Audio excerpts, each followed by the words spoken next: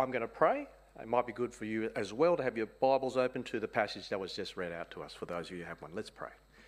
Dear Heavenly Father, thank you for this evening where we can celebrate what you have done in the lives of our friends here.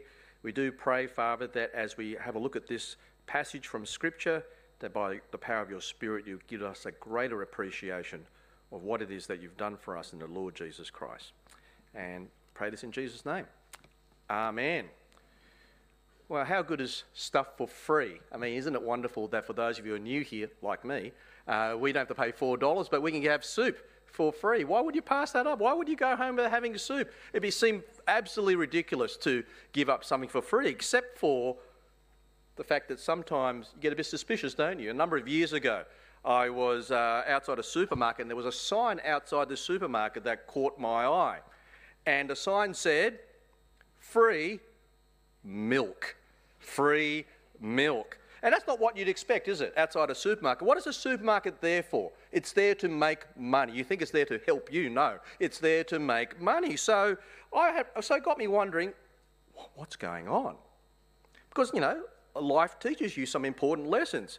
If it seems too good to be true, it usually is. There ain't no such thing as a... And if you pay peanuts, you get monkeys, right? These are life lessons that we all know. So I thought to myself, free milk, there's got to be a catch, right? It's got to be a catch. And you might be thinking the same thing as the Bible was read out for us this evening. There's got to be a catch. What the Bible is saying here is too good to be true, because what is it saying? It is saying that being a Christian, becoming a child of God, having your sins forgiven, and being able to look forward to heaven isn't something you work for or earn or pay for or achieve, but it's something that comes to you as a gift from God for free. For free.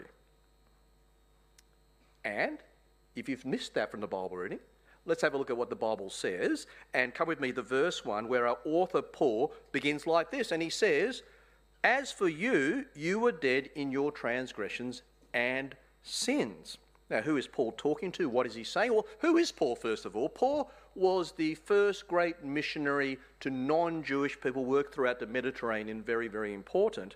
And he was writing to Christians in Ephesus, which is a place in Turkey. And he begins by telling them that they were dead because of their transgressions and sins, which seems like an unusual thing to say to people who obviously needed to be alive to read his letter. But the death that Paul is talking about here isn't the not breathing type of death.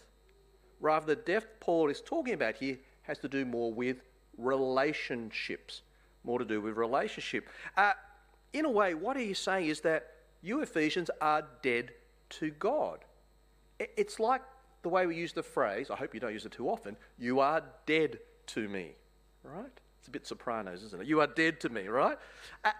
And why do we have that phrase? It's what death does. Death ends relationship. Death separates us. Death cuts us off from people. I mean, for example, I have not spoken to my parents. I have not had a meal with them. I have not visited them. I haven't done anything like that with them for over 10 years. Which sounds terrible, doesn't it? What happened to your relationship with parents where you don't even see them anymore, Gary? It's because my parents died. It's because they're dead. And it's much the same thing that Paul is saying here when it comes to the Ephesians' relationship to God. He's saying that because of their transgressions and sins, they are now cut off from him. They are dead to God. But that raises another question, obviously. Why? I mean, why is that the case? How does sin ruin our relationship with God? Well, which begs another question. What is sin? It's one of those words, isn't it, that a lot of people get wrong. I mean, before I became a Christian, I used to think that sin was doing something really, really bad. You know, something immoral, something criminal, something that would get you onto a current affair, that type of thing, right? That's sin. And sinners were just people who were worse than me, because I was obviously the gold standard. But what the Bible says is that sin is not just about being bad, but it's actually about how we as human beings relate to our Creator, God. And in a nutshell, what is sin? Sin is saying yes to ourselves and no to God. and putting what we want and we think before what God wants and God thinks. And when you think of it that way, yes to ourselves, no to God, then even the very, very, very best of us have sinned against God at some point in our lives. I mean, think about it. We have all been selfish. And we've all been 2 years old, haven't we? We've all been loose with the truth at times. And we've definitely all made decisions, important decisions, as if God wasn't there at some point in our lives. We've all had those times, as Paul says in verse 3, where we've gratified our cravings by putting our desires and thoughts first. It's not just the Ephesians who have sinned against God. All of us here have sinned as well. And it's this sin where we put ourselves before God that's led to each and every one of us being dead before him, being out of relationship. Because God, as our creator and the ruler of all things, he can't put up with that. It would be wrong, it would be unjust for him to just turn a blind eye. And that's not all. Our passage also tells us that our sin against God makes us deserving of wrath. Verse 3, that it places us on the wrong side of God and the wrong side of his judgment. Because what we need to realise is that sin is no neutral act. It's not just personal failure. That when we sin against God. We say yes to ourselves and no to God.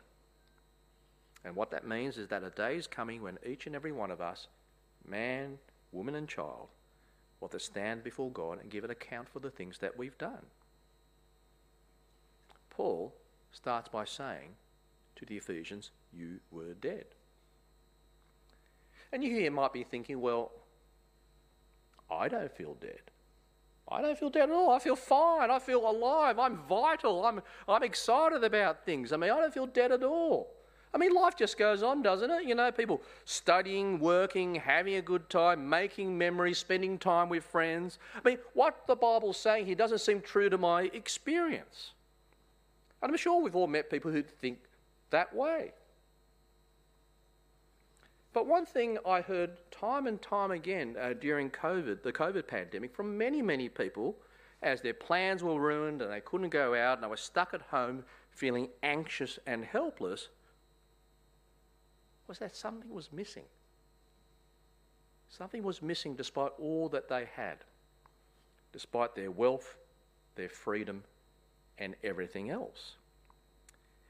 I found myself talking to people who felt empty and were asking the question, is this it when it comes to life?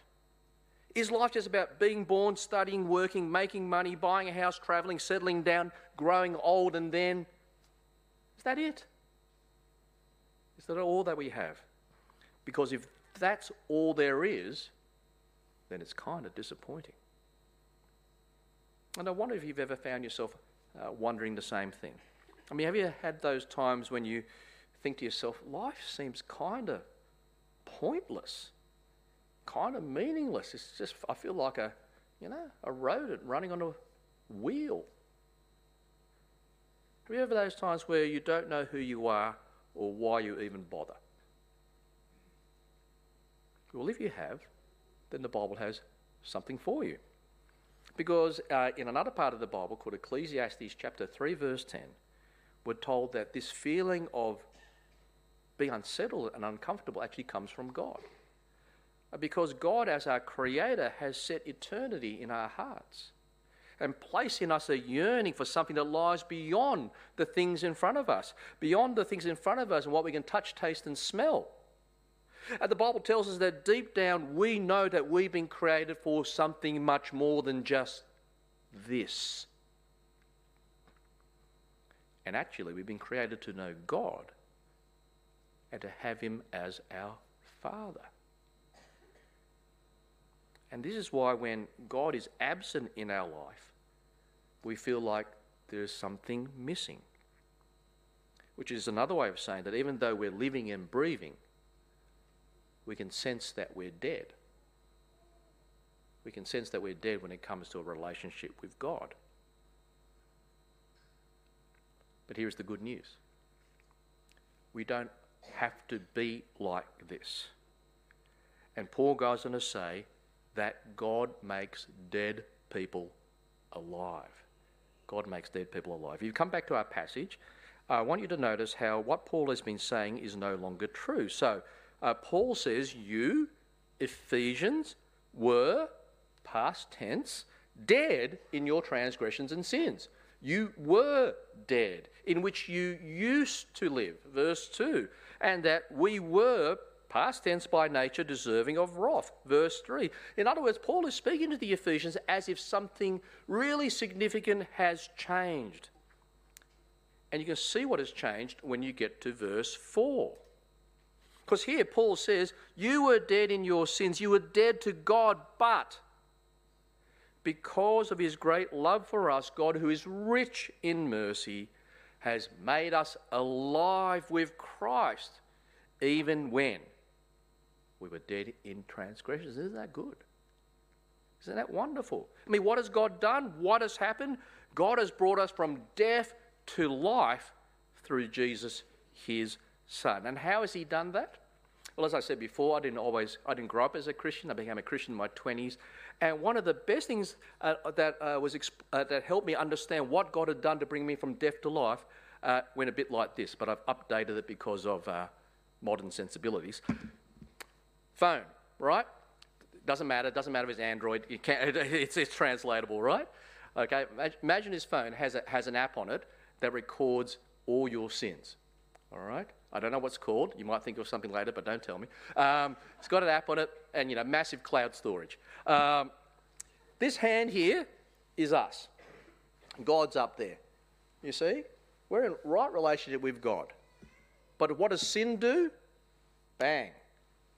It cuts us off from God. We become dead to God. It gets in the way of our relationship with God. Now, this other hand, seems a bit reductionistic, but come with me for a moment. This other hand is Jesus, right? And Jesus lived a perfect life without sin. Jesus had a perfect relationship with God. There's nothing on Jesus' app. Jesus doesn't have a phone, not because he's a Luddite, but, just stick with me, right? When Jesus goes to the cross that we celebrated at Easter and dies on the cross, what actually happens? What actually happens is a great exchange. Because what happens on the cross is that our sin is placed on Jesus, right? What happens to Jesus? Jesus bears the penalty for our sin. He's cut off from God. He faces God's judgment in our place. But what happens to us? Look at us. Our sin is gone. And now we are reconnected with God. We who were dead have been made alive through what Jesus has done by dying in our place. Isn't that wonderful? I mean, does that make sense? Can you see how that works? How does God make us alive? How does he deal with the problem of sin? By sending Jesus to take the penalty on himself on the cross in our place. Jesus dies so that we might live. And here's the kicker. Here's the huge thing. Please notice that God doesn't do this for us because we somehow deserved it or earned it, or we'd reached a certain standard. It's not like the HSC or anything like that. We're told that all of this death to life stuff, all this flows out of God's great mercy and love. And the Bible has a really, really special word that captures this great mercy and love that you'll see in verse 5. Paul, our author, says, it is by grace you have been saved. And this simple word grace lies at the very heart of the whole Christian message. If you understand grace, you understand what it means to be a Christian. This word which means unmerited favour. This word which means getting something for nothing, something for free. Or as someone once told me, this word grace which means God's riches at Christ's expense. And this is, frankly, the greatest, most special word in the whole entire world, because it tells us that God gives us all that we need for free at no cost,